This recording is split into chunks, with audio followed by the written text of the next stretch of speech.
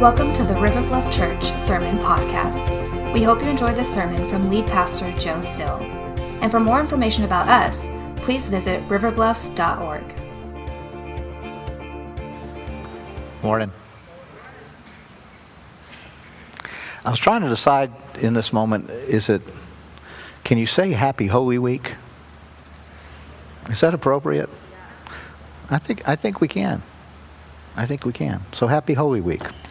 It is a great week in the life of those who are followers of Jesus.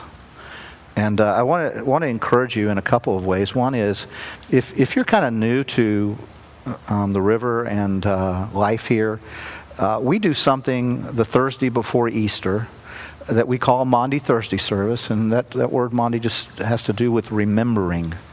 And I want to encourage you, if you've never participated in one of our Maundy Thursdays, it's different from any other service that we do in the year.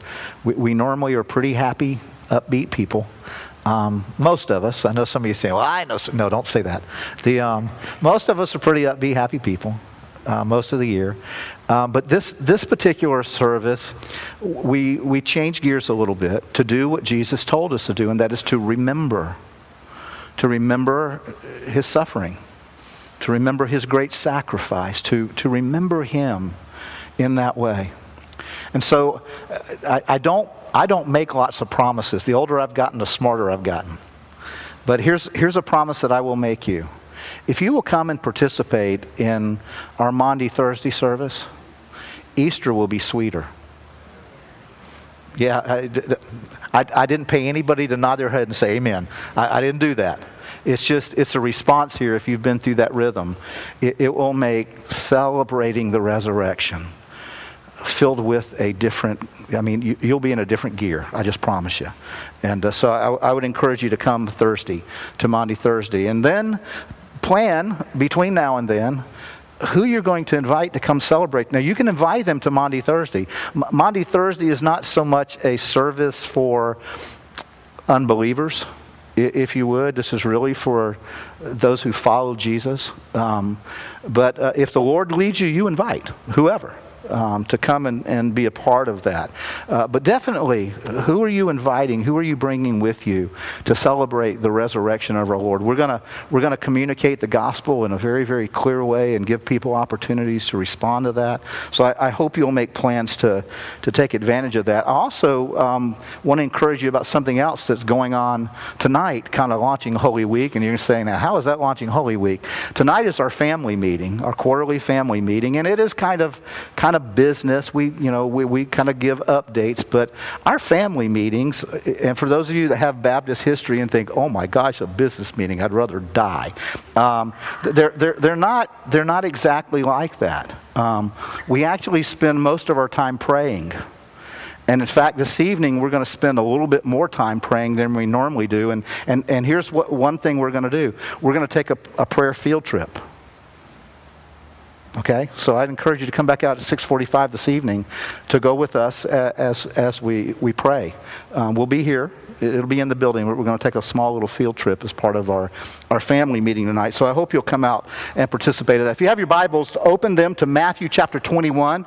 We are going to be looking at Palm Sunday, which is today, which is the celebration of Jesus' entry into Jerusalem that kind of launches Holy Week. And we're going to be, as you're turning there, I just want to give you some kind of background of what's going on. Jesus is headed to Jerusalem to celebrate the Passover with thousands of other Jews. This is what's going on. This is kind of what's setting the stage for what we're about to read. So lots of people are showing up. Now, Jesus knew that he was heading to Jerusalem to celebrate Passover, but also to sacrifice himself for us, for the sins of the world. And so one of the things that you're going to see as we read through this, there are going to be a couple of groups of people that kind of rise up, and you'll see one group at the first of the week and the other group really shining at the end of the week. One group is calling for him to be crowned as king, and the other group at the end of the week is calling for him to be killed as a criminal. And unfortunately, some of those may have actually been the same voices. Some who started with praise ended with condemnation. And I want us to think about that as we read. So if you got your Bibles, we're going to read verses 1 through 11. We're going to stop at verse 5 for a minute and talk. I'm going to talk a little bit and then we'll go back to it. But I want us to read starting in verse 5. Now when they drew near to Jerusalem, this is Jesus and his entourage and disciples, and came to Bethphage to the Mount of Olives, then Jesus sent 2 disciples, saying to them, "Go into the village in front of you, and immediately you will find a donkey tied and a colt with her. Untie them and bring them to me. If anyone says anything to you, you shall say, 'The Lord needs them,' and he will send them at once." This took place to fulfill what was spoken by the prophet, saying, "Say to the daughters of Zion, behold, your king is coming to you, humble and mounted on a donkey, on a colt, the foal of a beast of burden." Did anybody in here, we had a couple in the first service, did anybody in here grow up on a farm? Okay, got a couple of folks who grew up on a farm. I didn't grow up on a farm. My Uncle Otis had a farm outside of Barnwell, and I would go up there sometimes. He had cows and hogs, and it's raining. He had cows and hogs, and we would go up and actually slaughter them. I would go up and participate in that. And anybody know what blood pudding is? Nobody? Okay, a couple of them farm folks know what that is. You don't want none, just so you know. People used to eat that stuff. Anyway, but I didn't grow up there, but I got to spend some time there. He had a couple of horses, and he had a donkey. Donkeys are not cool animals. Just not cool animals. You know, when the University of Virginia won the national championship recently, they did not ride through the streets of Charlottesville on a donkey. Okay, they didn't do that. How many of you in high school remember something called donkey basketball? Okay, it was you would play basketball on the back of a donkey. It was not an honorable sport. Okay, the whole purpose was to mock and make fun and, you know, that kind of thing. It just because donkeys aren't necessarily thought of as the most honorable of animals. You know, we don't think of that. But so why was Jesus pick a donkey as his method of coming into Jerusalem, knowing what's about to happen? Well, because Jesus was fulfilling Old Testament prophecy. And in the Old Testament, in Zechariah chapter 9, verse 9, the prophet, with a word from God, would prophesy that on the day that Messiah would come to Jerusalem, to Mount Zion, he would come riding a donkey. And one of the things that our Lord and Savior Jesus did, both in his birth, his life, his death, burial, and resurrection, is he fulfilled literally hundreds of Old Testament prophecies. For instance, not around Easter, but around Christmas, we talk often about Micah chapter 5, verse 2. In Micah 5, the prophet Micah, inspired by God hundreds of years before the birth of Jesus, proclaimed that the Messiah would be born in Bethlehem. And we know that. We talk about that at Christmas all the time. And that's how they knew, the king knew where to send the wise men to go to Bethlehem. And over again, Jesus fulfilled these prophecies. But here's one of the cool things that I love about my Lord. He always does it and then some. When Jesus, we come to Jesus, we come with expectations, we come, with hopes, we come with all kinds of things. Jesus always transcends those. He always goes outside of the box. And so that's why, one of the reasons you read about Jesus on a donkey is kind of like, you're coming in for your coronation, and why a donkey? Because historically, anybody who was coming into town, to be anointed as a king, parading through the streets, would come on a great big white war horse. I mean, it would be awesome and massive and muscular. It'd just be an incredible beast. Kind of like if you go to the end of the story in the book of Revelation, we see Jesus coming back the second time as the scriptures prophesies. He's not going to come on a donkey. He's going to come on this incredible war horse. And you can read about it in Revelation chapter 19, verses 11 and 16. Jesus will come. And the Bible says there that you will know that he is the King of Kings and Lord of Lords. There will be no question about it. He's going to come on this great white horse. But here in Matthew 21 on Palm Sunday, as he does here, as he continues to do over and over again, Jesus defies human expectation. He just blows it out of the water. Now, for instance, we know that he was going to be born in Bethlehem. But we didn't know that he was going to be born and laid in a manger, in a barn, in this rundown cave probably. He defies human expectation. We knew there was prophecy about him, but he always seems to add this little unexpected twist in everything that Jesus does. He transcends everything we anticipate. Isaiah 9 talked about him being wonderful, counselor, Prince of Peace, that on his shoulders would rest all of the government of the world. But nobody thought he'd be born the son of a poor carpenter. They knew Bethlehem, and they knew, Bethlehem wasn't a great big metropolis, but maybe it would at least be the most wealthy family in Bethlehem, but it wasn't. Because Jesus does this, and here's the big idea for the day, and I hope you walk out of here captured by this reality. And we learned it in this triumphal entry. Jesus defies all human expectation. Defies it. Now, there's kind of two ways to defy things. You can defy it by making it bigger than it really was. It's like, oh, wow. It defies it. You blow your mind kind of thing. The other way to defy something is to stand against it. And there are times when what Jesus does is he defies our thinking about something by making it bigger and better than we ever imagined. And then there are other times that he stands against our expectation. He stands against it. Now, he always does things, though, in ways that are unexpected. Even those things that are spelled out explicitly as prophecy, Jesus just kind of blows your mind. It's kind of like a blind. Anybody ever been on a blind date? Okay, I only went on 2 in my whole life. And they're kind of weird, Maybe you had a phone conversation beforehand and you're going to meet this person, and maybe you tell them what color shirt, you have on or something like that. This was before social media, folks. You couldn't creep on people before you went on a blind date, okay? You just had to show up and hope for the best. And, somebody'd walk in and you'd think, oh, God, I hope that's them. And somebody else, well, oh God, I hope that's not them. That's kind of the blind date gig, back in the day. And I don't do blind dates anymore, just so you know, honey. I don't do that. But I do have kind of blind meeting things happen today. I'll get contacted by somebody who's maybe a church leader or pastor at another church that I don't know, and we'll set up to do coffee at Starbucks.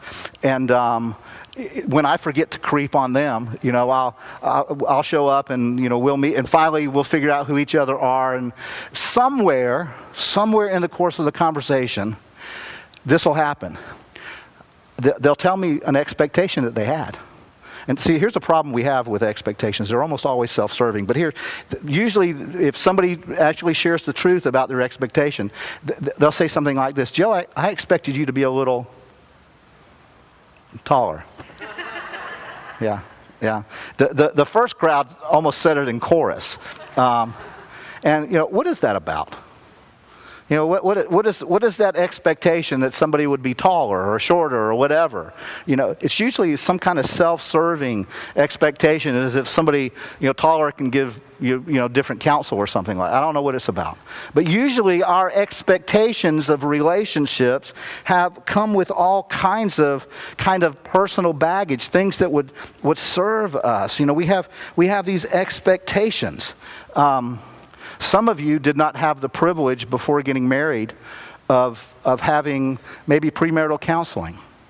Or you never had anybody give you wise counsel about married life before you got into it.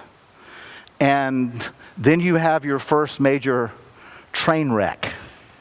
And usually it's kind of early in the marriage if you didn't have anybody build into your life what a good marriage is built on, because oftentimes we come into marriage with expectations. And, if you don't have wise counsel about it, you may go into a marriage thinking this other person's actually going to be able to meet all of your needs. It's impossible. Nobody can do that, but you come with your expectations. You have set yourself up for a train wreck. And we do that in almost every relationship we have. We have these expectations, and they're always about I, me, mine. They're always about us, our expectations. Jesus' disciples, they were in a relationship with Jesus for 3 years. They lived with this man for around 3 years. They knew him intimately, and they had the same problem. They had expectations of what Jesus was going to be like. They weren't reading like some Old Testament prophecy and having to figure out the detail. This was live. They prayed with Jesus. They ate with Jesus. They walked with him everywhere he went. They watched him heal. They saw things that you and I would long to see. We hope to see.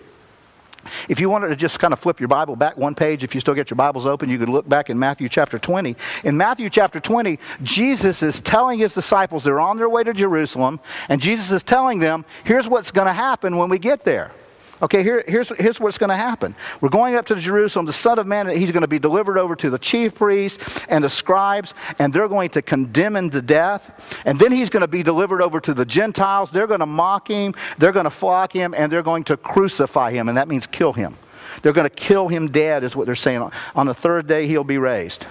Now, if you look at the next passage of Scripture right after that description, in verses 20 and 21, James and John's mama, and we think they probably sent her. James and John's mama go to Jesus and say, hey, Jesus, when you get into Jerusalem, could my boys sit on your left hand and your right hand? And you could just, I'd have asked the woman, what are you thinking, woman? You know, didn't you they just heard me talk about what's about to happen. You want them near me? See, their expectation was when he came to town this time, there was going to be this incredible coronation. Everything was going to be incredible. You know, they were just going to overthrow anything that got in their way. That's their expectation. They're going to anoint him king. They remembered, James and John probably remembered when Peter said, you're the Christ, which means king, the promised Messiah. You're the Christ, the Son of the living God. And Jesus responded by saying, Peter, you're right. And that just wasn't something you thought up. God told you that. God revealed that to you. So Jesus was saying, I am the king. That's what he was saying to them in that moment. And so their expectations of what a king would do for them ran into a collision. When he starts talking about this other stuff, they don't even hear it. They block it out. They're thinking, these Roman occupiers, I'm no longer going to have to carry their baggage 1 mile when they tell me I have to. I'm not going to have to pay taxes. Jesus can handle this. I've watched him take a couple of sardines and 2 loaves of John Durst bread and feed 5,000 people. He can handle this. He can take care of the Romans. I've seen him calm a storm. He can handle this. So they have these expectations, and all their hopes begin to build on these, so that when he tells them the truth about what's about to happen, they don't hear him. They don't hear his truth because their expectations have become so self-serving. For many people who I watch come to Christ, sometimes they come to him more as Santa Savior than King Savior. They come to Jesus thinking that he's going to fulfill the expectations that they've kind of got in their mind. So they'll do things like they'll appease him. They'll try to serve him, hoping that he'll bring some gifts with him. And so many people do that in our day because of their expectations. I've been serving on church staffs for almost 38 years. Being 27, I know that seems impossible, but I've been serving on staffs in local churches for that long. And one of the things that I have heard on several occasions is, well, I'll give Jesus a try. I'll give Jesus a try. See, what they're saying is, when somebody says that, they're saying, if he doesn't meet my expectation, I'll go somewhere else. There's other religions, other other gods, other places of worship. If he doesn't meet my I'm going to give him a shot. But if Jesus doesn't meet my expectations, I'm out of here. And normally their expectations are all over the map. And they're all about themselves. I want a little comfort, Jesus. Jesus, I'd like a nice house in a nice neighborhood, I'd like 2.5 kids, whatever that looks like. A dog. Some people who've lost their minds want cats. I don't know what that's about. They just want this comfortable imaged lifestyle. Some people come and say, I'd like a better job, a better career. When those things don't come through, it impacts your vision of him as king. It impacts how you would worship him. Because in your mind, what happens, you start going, hey, God, I'm going to church. I do a little ministry. I give a little bit here. Maybe I'm even started tithing because I heard you're supposed to do that. I'm this good person, but, I still notice I don't have that job yet. I don't have this yet. So, God, I'm coming to you realizing, there's probably some maybe there's red tape in heaven. And so, God, when are you going to come through? I'm down here serving you. And I've made my request known to you. So why don't you provide it? Can you hook me up, God? Well, here's what I want to ask you today. Where are you in that spectrum? Where are you kind of in that? What expectations do you have of Jesus that maybe have not been met yet? And it's impacting how you see him as king. It's undermining your worship of him. And some of you are saying, but Joe, is it a bad expectation to want a better job, to provide better for my family? Or is it an unrealistic expectation to want my family to be healthy and to see good things happen? No. Until you impose those expectations on Jesus, and those expectations change your worship of him. Change what it means in your mind that he's king, because when that starts, you're believing a false gospel. You're believing something that is not in the scriptures. You're believing a lie.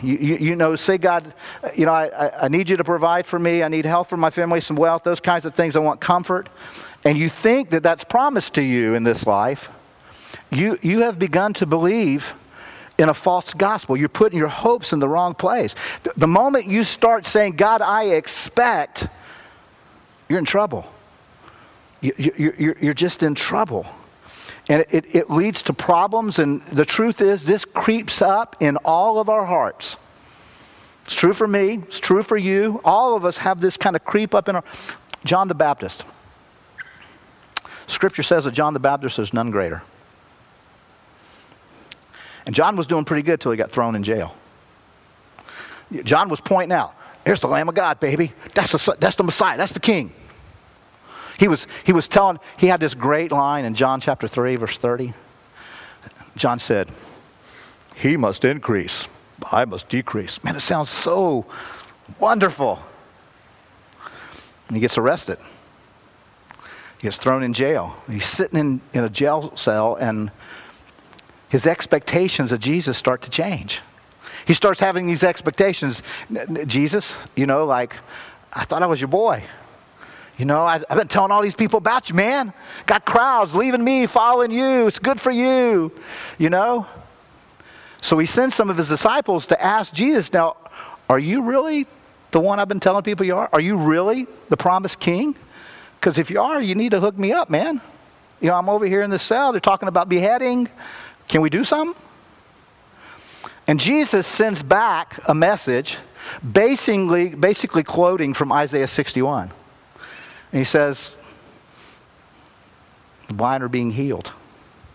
The kingdom is coming. And it's interesting, John probably would have known that, probably preached on it. John probably would have known that passage. But the one part of that passage that Jesus holds back on, because the passage talks about the captives being set free. Jesus doesn't go all the way into that. And it makes you wonder, what did John think there? What did John think about the captives being free and I'm in jail? I'm stuck here. What does this do for me? What's going on, Jesus? What's happening here? Why isn't that being fulfilled in me? And Jesus sends back, and we know that it ends for John. It doesn't end the way John had hoped for. And so I want us to begin thinking about today by answering some soul-searching questions, because that's what reading through this event, Palm Sunday, did for me. It brought some soul-searching questions into my life. And since I got messed with, you get messed with. Soul-searching question number one is this: what are your expectations of Jesus? What are your expectations of Jesus? And they may have been expectations that you had coming in and they've changed. But what are your current expectations of Jesus? What are you expecting Jesus to do from you? Because so many of the expectations that we have flow out of this false gospel narrative. Some of us have been going through a study called the Explicit Gospel. And one of the things that came out of that study in our small group, and I've heard other small groups talking about this, is that the only thing that we should ever expect from God is death and hell. That's the only thing that any human being should ever expect from God, because that's what we deserve. Death and that should be our only expectation. Because Jesus coming to die for our sin was grace. We didn't deserve it. It was grace. And so what God gives us is grace. What he withholds from us, keeps us from having to experience, that's his mercy. And he's filled with grace and mercy. And so we've got to come to understand what our expectations should be when we think about Jesus as King, so that we can come to him humbly. We can come to him grateful for any blessing that he may have given to us, so that when we face suffering, we can face that suffering saying, Jesus, if I have to go through this in order for you to be glorified, so be it. Jesus, if it means I don't make this level of income that I had imagined or hoped for, so that you get glory and I stay here, so be it. Jesus, if my family has to go through this tough time so that you can be glorified, so be it. Your will, not mine, be done. That's the true gospel. That's the true gospel narrative. And we've got to understand that, or we will land living out of a lie that will destroy our hearts. We won't understand mercy. We won't get it as grace, and it'll wreck our relationship with Jesus. He gives us what we don't deserve and keeps back what we do deserve. Let's continue reading in Matthew. Verse 6, the disciples went and did Jesus had directed. Remember, they were going to go get this donkey. They brought the donkey and the colt and put on them their cloaks, and he sat on them. And most of the crowd spread their cloaks on the road, and others cut branches from the trees and spread them on the road. Now, before you start thinking, oh my gosh, they're running up in people's yards and pulling up the plants. Okay? They're just having their way with the shrubbery or something like that. This was the way things were done in that culture when a king was coming. And it was normally the context of a victorious king coming into town. It wasn't just some random party. This was kind of the way they did things, the way that they paid homage. They would literally take the coats and off their backs, and they would lay them down for the king's horse to walk on, and the army to come on. And they would break palm branches and put down at the feet of the king as they came in, celebrating as a sign that we know that you are the king. We know that's who you are. Verse 9, keep reading. And the crowds that went before him and that followed him were shouting, Hosanna to the Son of David. Blessed is he who comes in the name of the Lord. Hosanna in the highest. And again, Hosanna is this language. It's really from the Old Testament, Psalms 118, and it literally means save us now. Save us now. You're the Messiah. You're the promised King. You're the Christ. They recognized him for who he was, and they were crying out, Hosanna, save us now. Verse 10, And when he entered Jerusalem, the whole city was stirred up, saying, "Who is this?" Pay attention to that. The whole city stirred up. There's some people saying, "Who is this?" And the crowd said, "This is the prophet Jesus from Nazareth of Galilee." Now, when I first read that, as I was getting ready, I knew I was going to kind of teach out of Matthew. When I first read that, I thought, they blew it. Here was a great opportunity for them to say, "This is Jesus, the Messiah, the promised king." But they went and said he's a prophet. Well, it was before I had really dug in and studied and came to understand something. And it was this, that in the Old Testament and Deuteronomy, there had been this prophecy made about this coming prophet who would be the promised one, who would be the coming king. There would be another prophet coming, another great prophet who would usher in the kingdom of God. So when they said that, they were saying, this is the one, this is the king, this is the prophet, this is the promised one. Now, what I hope you see that has developed in our kind of story narrative is there are kind of two groups kind of rising up here, two different groups. You may remember back in verse 8, if you want to look back at it, you can. It said, most of the crowd spread their cloaks. So what does that mean the other was doing? They were watching. They weren't engaged. They weren't participating. Verse 9 says, and the crowds that went before him and that followed him were shouting. And then verse 10 says, and when he entered Jerusalem, the whole city was stirred up, saying, "Who is this?" And then the crowds told him who it was. Again, two groups here. And here are the two groups. One group, the group that is cheering for Jesus, are Galileans. Now remember, Jesus was coming to the Passover. He was coming to do more, but he was coming to Jerusalem to celebrate the Passover. Guess who else was coming? Galilee. The north was emptying and coming to the south, kind of like around here these days. You know, it feels like the north is just emptying and coming down south. But that's what was going on. They were coming down south to celebrate the Passover. So all of the people of Galilee, there were thousands of people filling the city of Jerusalem at this time. And they were coming, and they were making their way at the same time that Jesus was coming. They were probably, many of them, traveling together. And so when he starts to crest over the Mount of Olives and coming into the city on this donkey, they remember Scripture. They remember Zechariah 9:9. And they start celebrating. They get excited. The king is coming. But there's another group of people that were clueless. And it's the people of Jerusalem, the people who live there. One of the things interesting about the Gospels of Matthew, Mark, and Luke, they spend very time talking about ministry of Jesus in Jerusalem. John does a little more, but they just didn't spend much time there and that's why the people of Jerusalem didn't know Jesus like the people in Galilee did. They hadn't seen the number of miracles. They hadn't seen just the incredible. They hadn't been with him as he taught. Just overwhelming things in Jesus. And so when Jesus comes into Jerusalem, the people of Galilee are all excited because they think he's coming. We knew this was who he was. And the people of Jerusalem trying to figure out who this is. People of Galilee, they got their worship on, man. People of Jerusalem saying, man, we're stirred up. Who is this? What's going on? What's up with this guy? They're kind of clueless. And so it's interesting to me because there are basically two types of people in Jerusalem that day. And quite frankly, in my opinion, there are two types of people in every crowd. There are two types of people in the world. Now, I know humans have a divisive heart. We like to try to cluster people in neat little groups. We like to do that around race and ethnicity and religion and gender. We want to put people in boxes. Socioeconomics. We have all these little categories, but there are really only two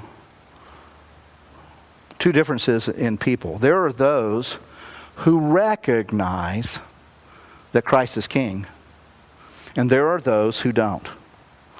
And that's just true in any crowd. There are those who have recognized that Jesus is King, and then there are those who don't. There are people who recognize because he fulfilled the prophecies. Hundreds and hundreds of prophecies, thousands of years old even.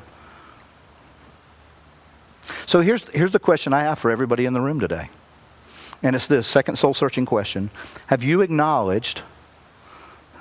personally acknowledged, not something you were raised in, have you acknowledged that Jesus is King? Do you recognize that Christ is King? And do you recognize what that means? The psalmist in Psalm 24:1 tells us that the earth is the Lord's and everything in it. The world and all of its people belong to him. That's a king. That's a king of kings. It says we're all under his kingship, that he's King of kings and Lord of lords. It doesn't matter which political party you give, your affiliation to. It doesn't matter what country you live in. He's the King of kings and Lord. He's Lord of all, is what the scriptures declare. Paul, the apostle, wrote, most of the New Testament. Paul was writing to Timothy, his young protege. And in 1 Timothy chapter 6, he's trying to help Timothy get his mind around this. And he says, Timothy, this is in verse 13, he says, I charge you in the presence of God who gives life to all things. I don't know how much reading you've ever done about real kings and who have inhabited the world, but they had the power of life and death. They could just look at you and say, you're gone, man. And you're gone. Off with their heads. I mean, you read that in history? There were actual kings who had that kind of power. You get to live and you don't. I mean, they did that. And so Paul is writing this to Timothy. He's saying God is the king. He gives life. This is who he is. And he goes on and he says, I charge you in the presence of God who gives life to all things and of Christ Jesus, who in his testimony before Pontius Pilate made the good confession to keep the commandment unstained and free from reproach until the appearing of our Lord Jesus Christ, get this, which he will display at the proper time. He who is blessed and only sovereign. Paul is saying he's the only ruler, Timothy. He's the only ruler that matters. When it comes down to it, there may be other little rules, little kingdoms, little nations, but there's only one ruler. He's sovereign over all. Paul closes this section out. He says, he who is blessed and only sovereign, the King of kings and Lord of lords. He's the one who alone has immortality, which is saying he's never going to die. He's saying, Timothy, all these earthly kingdoms, they do succession. There's a king and he wants his son to be king and his son to be king. And that's how they keep it all in the family. But this king will never die. There's no end to his kingdom. And so Paul writes this, he says, who dwells in unapproachable light, this king does, who no one has ever seen or can see, to him be honor and eternal dominion. Eternal dominion. See, this is the King of kings. Now, an important question is, do you recognize him that way? And have you personally acknowledged him to be sovereign King of all? The one in whom glory and honor and dominion is always owed to him. Do you recognize Jesus that way? Because in Revelation chapter 17 through 19, the end of the story, there it says he's coming back. He's returning one day. And it's not going to be on no nasty little stinky donkey. It's going to be on a great white war horse. And he's coming in power. He came humbly this time. He entered the city of Jerusalem humbly this time. When he comes back, he's coming with creation power. The Bible says when he comes back again, he's bringing a new heaven. He's bringing a new earth. He's bringing all things new. He's coming in power when he comes back.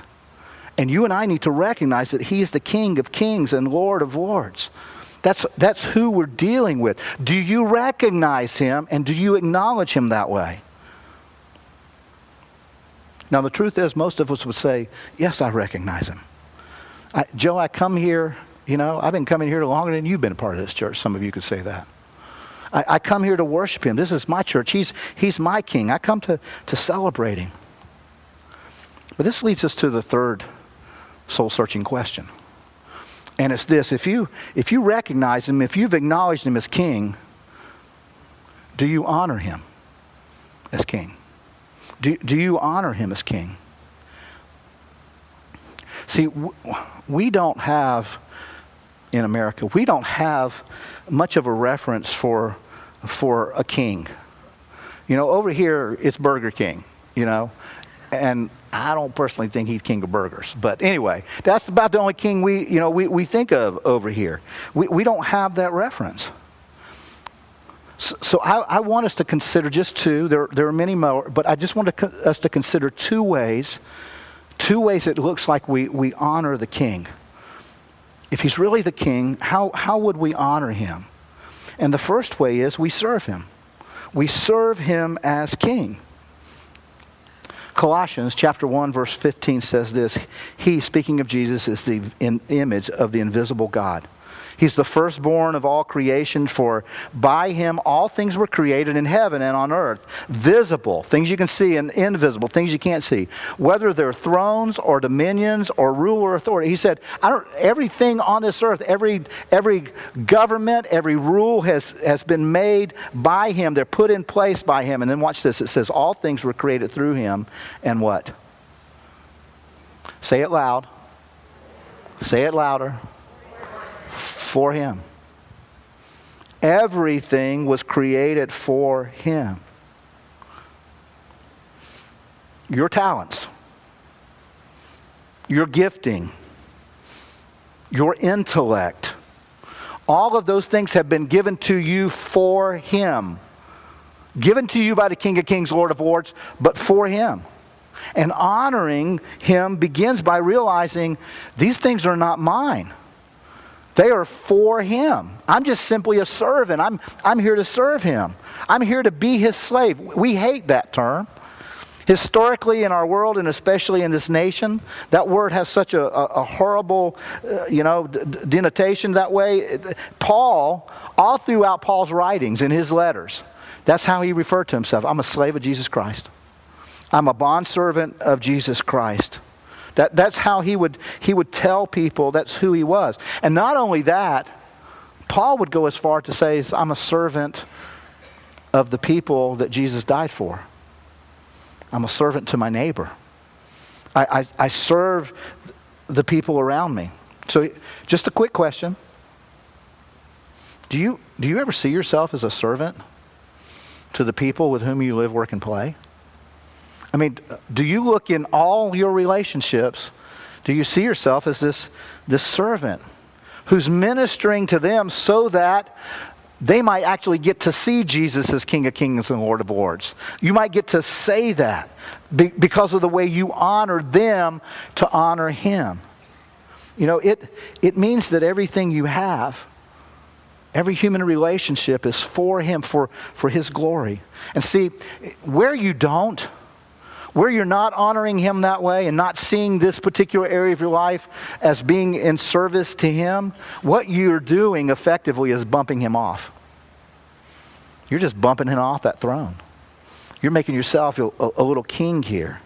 This is my kingdom. I'm going to build it. I'm going to use my intellect to amass my wealth to accomplish this. When you do that, wherever you do that in your life, you're creating a rival for Jesus in your soul. And it will kill you. It will destroy your soul. In the Old Testament, they called them idols. Here, they're rivals to the king. What rivals do you have in your life these days that rival against the king? You acknowledge him, you know him, you'll sing about him, but are you honoring him? Are you serving him? Second way that we can honor him as king is by submitting to him. Submitting to him as king. We acknowledged earlier that we don't have a good reference for king in this country. Our closest reference might be something like the president. But no matter which side of the aisle you're on, when the other side is seated there, we're slamming him. We're not honoring, our culture doesn't honor the president. We have no clue what it means to honor the king. Maybe some of you, maybe you feel like your boss is king. Maybe they actually literally sign your paycheck. And so you think about them as king. They tell you what to do at work, I was reading recently through Esther. It's a quick little read, beautiful story. And one of the things that my mind kind of got hit on again when this passed through Esther is a lot of the stories about a king. Now, he was a king that kind of was off the rails at times.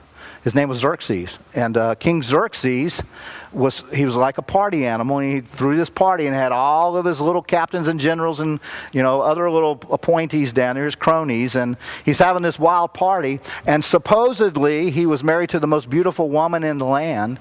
And so he called her in to show her off to these party animals. And she basically sends back a message, I ain't coming to your drunken party. I'm not a commodity, dude. And you know what he did? You ain't the queen no more. Gone. And she wasn't. Because he could just speak and it would happen. And so she's out and he starts looking for another queen, and this lady named Esther becomes his queen. And Esther, on this journey, realizes that she has a divine appointment with God for a purpose that is not her own. And she has to humble herself, and she submits herself to this king. She surrenders herself to him, and she says, I want to honor you. I have something that I want to ask of you, but before I ask, I want to honor you. And so she throws a banquets for him, and honors him publicly. And in the midst of that, she makes this request that saves her people. Because she knew that all the king had to do was he could just speak, and whatever he spoke would happen. That's a king. See, we don't understand that. We don't understand what it means to submit and to surrender. We think about, for instance, go back to the boss image. We think about a boss, and they might write our check, and they can tell us what to do, while we're there from 9 to 5 or whatever your hours are. But when you go home, who's king? We think, we're king. Yeah, I'm king. I can do what I want to with my money now. I can do with my time what I want to. I'm king now. Because we misunderstand king. We don't get that anything that we're given, we have to submit to him. We're coming up on vacation season for lots of folks. Vacation season's coming. Just a question, just as a way of thinking about submitting to Jesus as king. Have you ever asked Jesus, what do you want me to do with your vacation? Jesus, where do you want me to go on your vacation? See, Jesus might have a spot picked out with a conversation that he's intending for you to have, and that conversation may spin into a gospel conversation. Have you asked, we'll spend a whole year planning our next vacation. We'll research that puppy, we'll do all this kind of stuff. But anywhere in that spectrum did you ask, Jesus, where would you like me to spend my vacation? And it might be one of the reasons why so many of us show back up after vacation exhausted. Because we forgot that rest only comes in Christ. True rest. And so do we create our vacations in such a way that we honor him? That he's the king of our vacation, so that his purposes can be accomplished. He might have something ordained for you and I to do. There may be something there. Have you asked him about where to do that? Just show us. Have you decided how you're honoring him with other aspects of your life, with your paycheck, with your hobbies? God, I want to honor you in this hobby. See, that's what it means to come to understand what ultimate authority is like. You submit everything you have to him.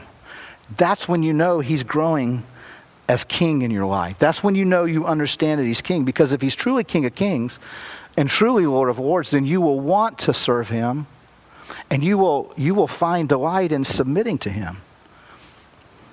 And if not, then you're just giving him lip service, and you're not honoring him. Yeah, Jesus, you're the king. Yeah, I'm going to show up Sunday and I'm going to sing the king song. King is among us. Glory surrounds us.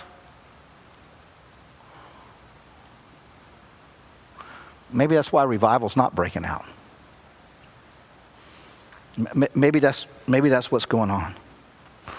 See, he's not your king unless you're serving him and submitting to him. So, big question today for most of us in the house. Are you honoring him as king? Let's pray.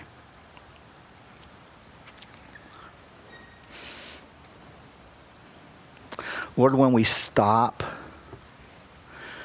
and we give ourselves over to thinking deeply about it, God, Jesus, we are so grateful that you are King of Kings and Lord of Lords, that there is no authority over you. We are thankful that there is no limit to your power. There's no geographical boundaries where your rule and reign is not coming. We come grateful that you are over all and that it's all been put here through you, by you, and for you. And so maybe this morning, Jesus, as we come to think of you as our King, maybe there's some places that you want to bring change into our lives. Maybe there's a word that you want to speak into our souls. And we know that a word from a king changes everything, because we want to honor you as king. So I just pray that you would help our souls chew up on this, Lord. Just take it in. Maybe starting with just the way we submit to authority in our lives. Maybe we need to rethink that. Maybe for us it begins asking the question, Jesus, where are we serving you? Where are we taking our times, our talents, and our treasures and serving you with it? Where are we serving your purposes above our own? Where are we serving in the church that we attend and participate in? Where are we serving in our community, our neighbors, so that glory comes to you, Jesus, so that they might see you as King of Kings and Lord of Lords and experience your grace and mercy? Where are we submitting in our marriages? Where are we submitting to the biblical roles that you described as husbands loving our wives sacrificially as Christ loved the church? Where are we submitting? Where, wives, respecting your husbands? Are you submitted here? Are we submitted in our giving, in recognizing that it really is better to live on 90% with the hand of God on it than 100% with only our hands on it? Are we submitting to God's plan for our resources? Are we submitted to parenting in such a way that the most important thing that we bring to our kids is Jesus and not sports and athletics or academics? They're important, but not most. Are we submitted in our parenting to Jesus? Jesus, we come now. We truly want you to be king in our hearts, because our hearts at times are wrecked by our own ruling. And so we come this morning giving back to you that which is yours, our hearts. And we step down from the throne and we submit and surrender to you. We bow before you now as our King. And we do it because of Calvary. Because you loved like nobody else has loved us. You gave like nobody else has given for us at Calvary. And we just come thanking you, God, for Calvary. So Jesus, we want you to be King. Show us where we need to surrender all over again. We want to fall under your authority, your rule and reign. We want to declare that you are King of Kings and Lord of Lords, not just with our lips, but with our lives. Help us, God, we pray now, as we come again to Calvary and remember. Remember your grace and mercy poured out there. We come, Jesus. We want to make you King. It's in your name we pray. Amen.